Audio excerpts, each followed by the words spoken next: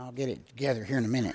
What a beautiful day it is to come and together as brothers and sisters in Christ and worship our Father, to pay homage unto His Son, our Savior. If you were expecting Nathan to talk this morning, well, I know that you're disappointed, and we traded out so that he could be gone on vacation, and I thought maybe it'd be a secret, but looking at the size of the crowd, maybe they found out I was talking instead.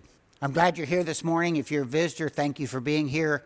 I hope you'll find the services are according to God's will, and the things I have to say come from the Scriptures, and they're by truth. I have a topic this morning that is a difficult topic. As most of us who get up here and speak, we put lessons together that have to do with things that are important to us, or we're having trouble with in our lives, or we are weak at, and we're trying to build our strength. And I want to ask you a question this morning. Is your word your bond? Do you mean what you say?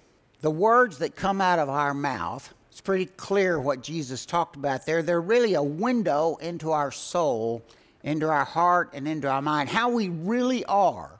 You know, the old saying is, if you keep your mouth shut, they don't know whether you're a fool or not until you open it. Well, the same thing goes with the rest of your life. What you think and what you believe occurs in your heart and in your soul, in your mind, and you open your mouth and it comes forth.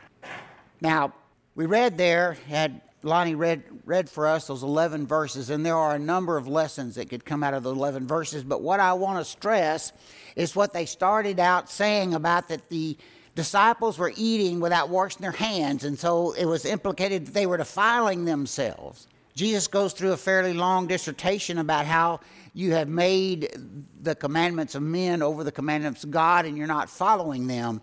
But in the 10th verse there it says, when he had called the multitude to himself, he said unto them, hear and understand, not what goes into the mouth defiles a man, but what comes out of the mouth that defiles a man. He told the multitude there, he said, you know, it's not the fact that they were eating with unwashed hands. Should they wash their hands? Sure.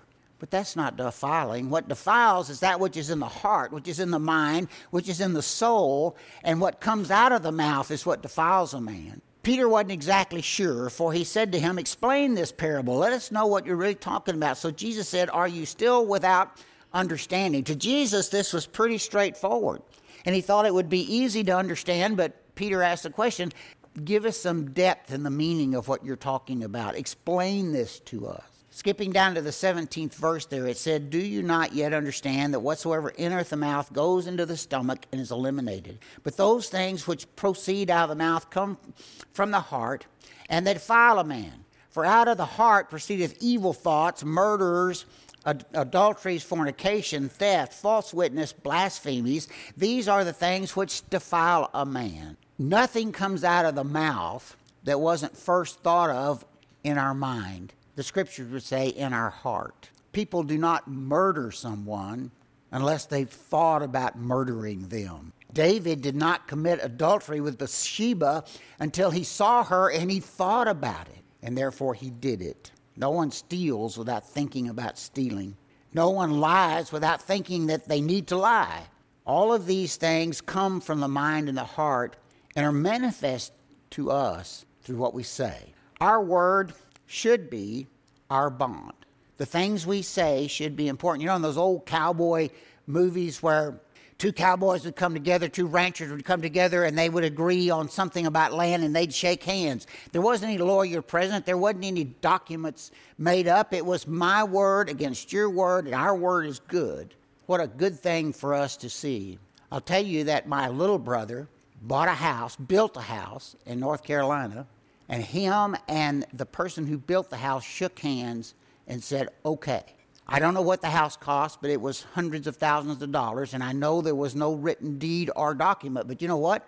My brother is a man of his word, and this contractor was a man of his word, and they built this house without the legal documents that normally are given and the real estate documents. Now, would I consider that foolish in today's time? Yes, I would. But you know what?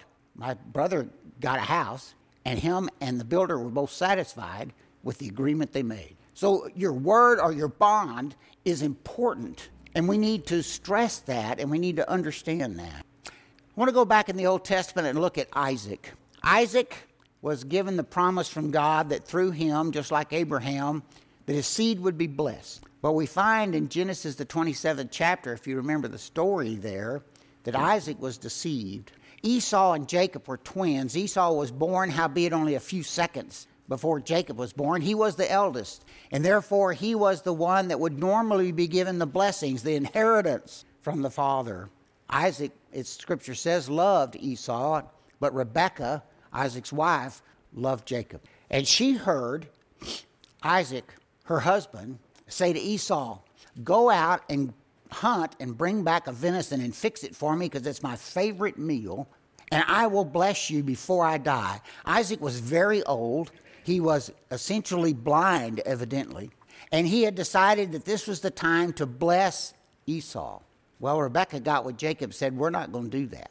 Instead, we find there in Genesis, the 27th chapter, in verse 9, Rebekah made a dish of lamb and sort of fixed it like you would fix the venison, evidently, and to fool Isaac, that he thought it was venison. In the 11th verse, Jacob said, well, my skin is too smooth. He'll know I'm not Esau. And so they took the skin of an animal and put it over his arm so it would be hairy to fool him. In the 15th, 16th verse, they fooled Isaac with smell and touch, making him think he was Esau of the field and of hunting. 19th, 20th verse, they directly lied to him. So Isaac thought that this was Esau.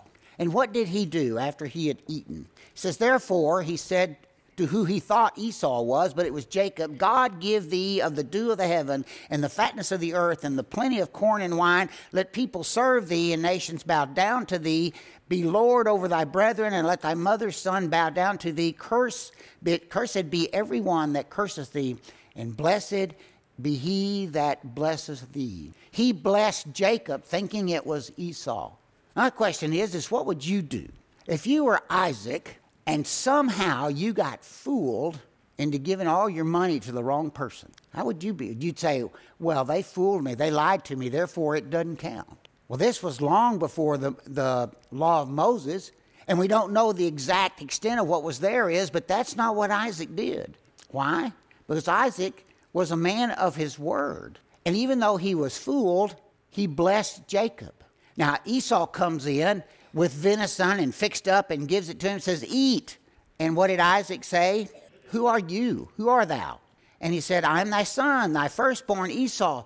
And Isaac trembled very exceedingly. He realized he'd been duped and said, who?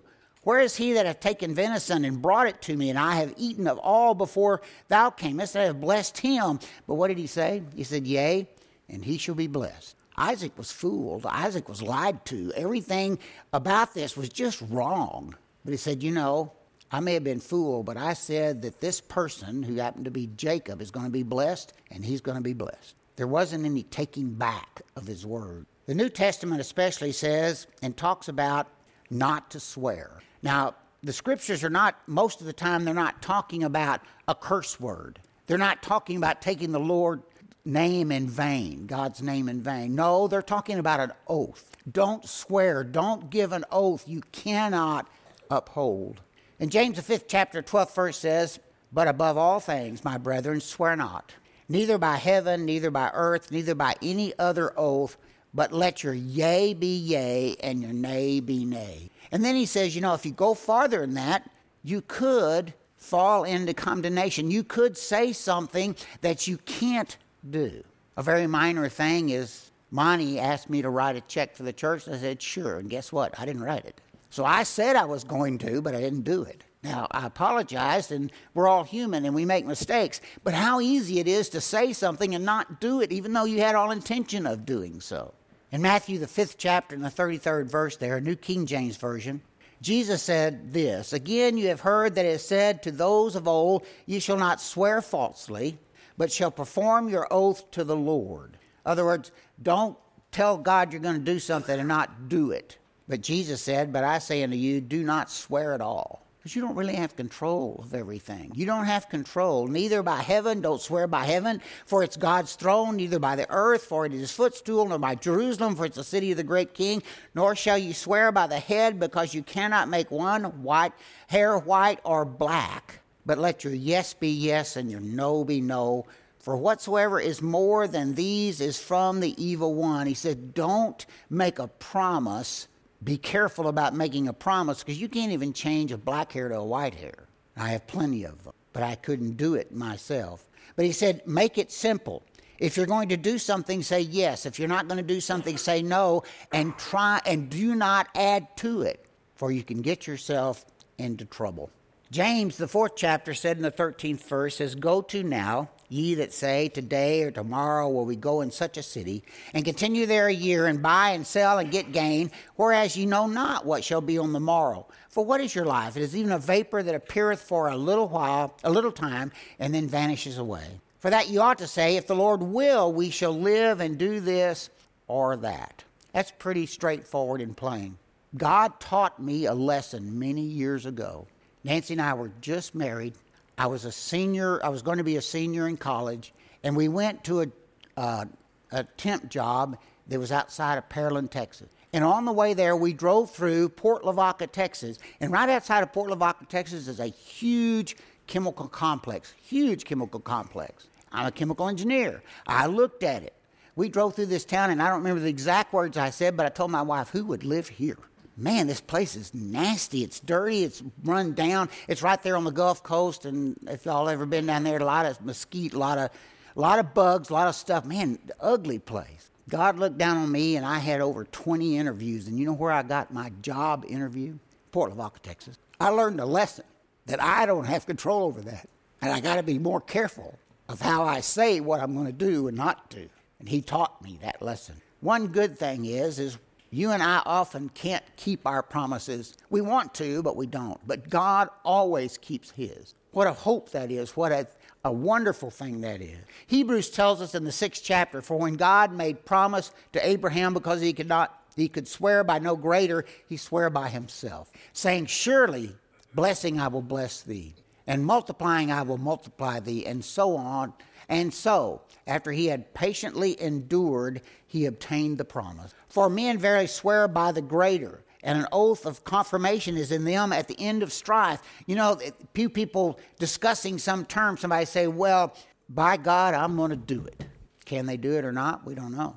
But they're swearing by something that's greater than them. They don't have that control, but God does. And God, when he makes a promise, can keep it. There in Hebrews 6 chapter 17th verse, wherein God, willing more abundantly to show unto the heirs of promise the immutability of his counsel, confirmed it by an oath, that by two immutable things in which it was impossible for God to lie, we might have a strong consolation, who hath fled for refuge to lay hold upon the hope set before us, which hope we have as an anchor of the soul, both sure and steadfast. Fortunately for you and I, God does not lie. God keeps his promises. It took him a few thousand years to get it all set up the way he wanted it, but he sent his son to save us. And what we know from the scriptures is, if we believe that Jesus Christ is the Son of God, and we keep his commandments, then we have a home in heaven.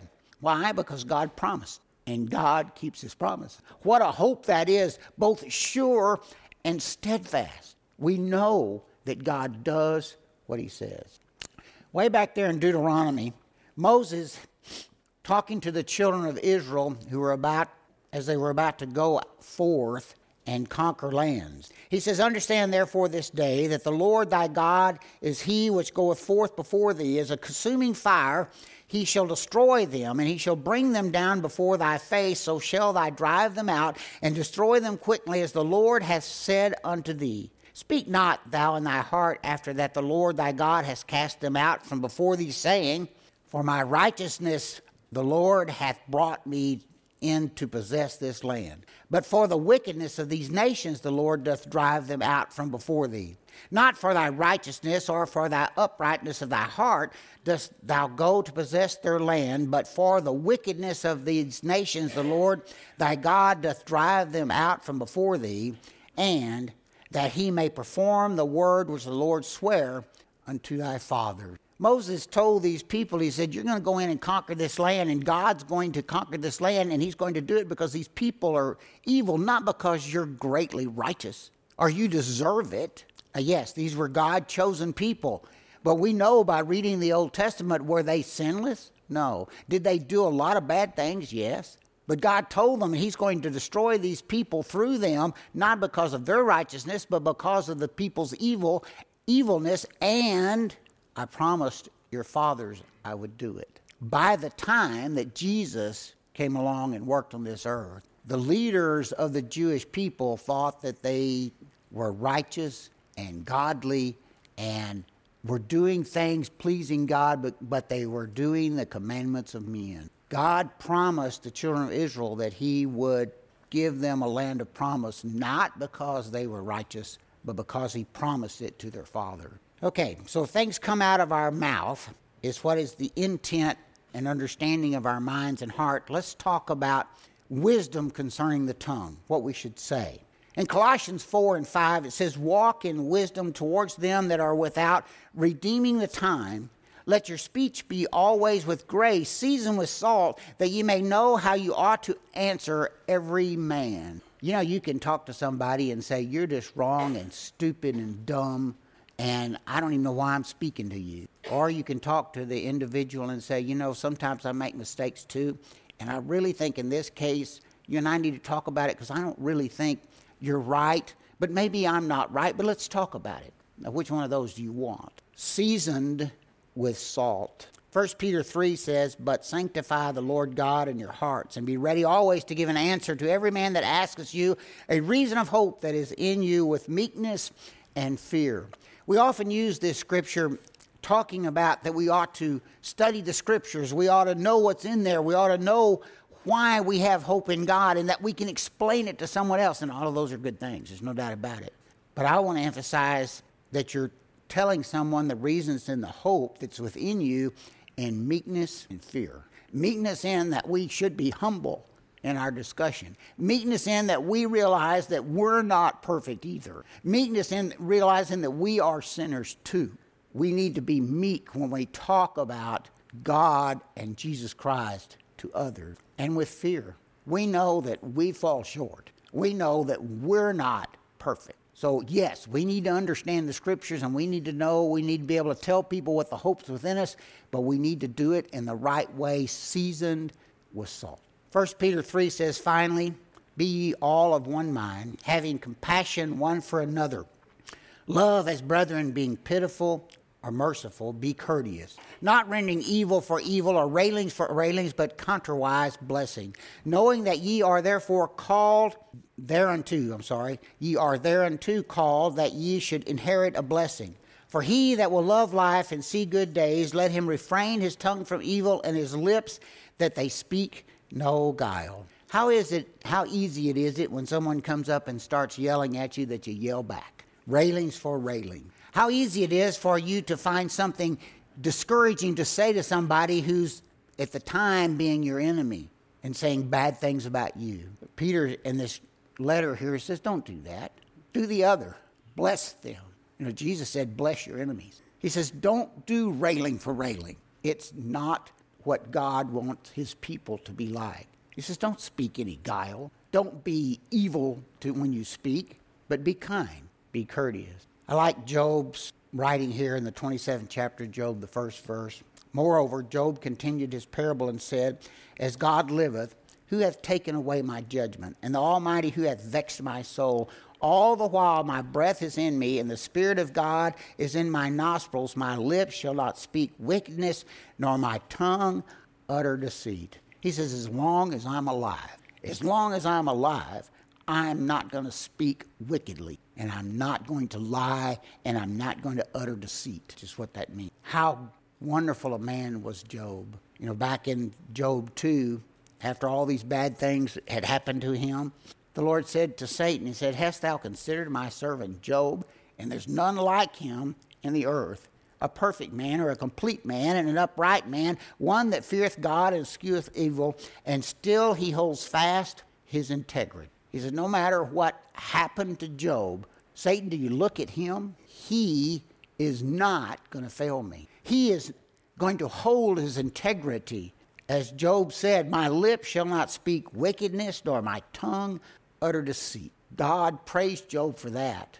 It was an important characteristic that Job had that we also need. Why not praise with our tongue instead of try to cut people down with it? Ephesians 4:29 says, "Let no corrupt communication proceed out of your mouth, but that which is good to the use of edifying, that it may minister grace unto the hearers." How many times have I spoken to someone and I didn't use it for edifying and I didn't do it very graceful? "And grieve not the Holy Spirit of God, wherein you are sealed unto the day of redemption.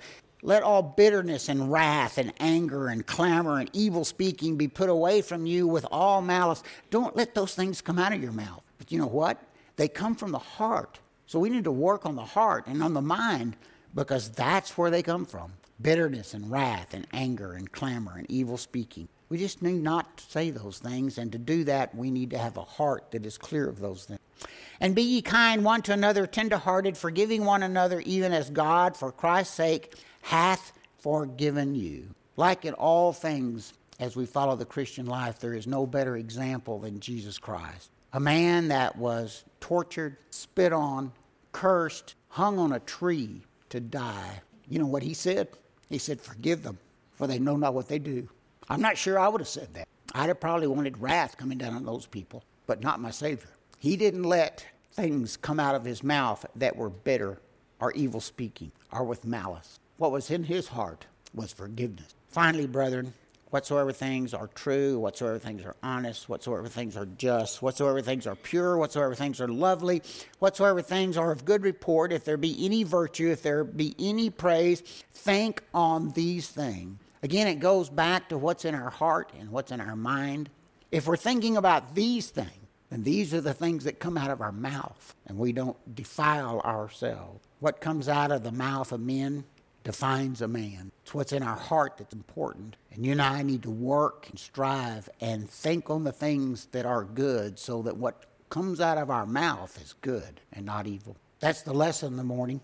I hope there's been something of interest to you that you can think about during the week, and strive to work at having the right things to say to people. It is a custom at this time that we offer a song of invitation. If there's someone who's taught sufficiently and is subject to the gospel call, we ask you to come as we stand and sing 2 verses of the song selected.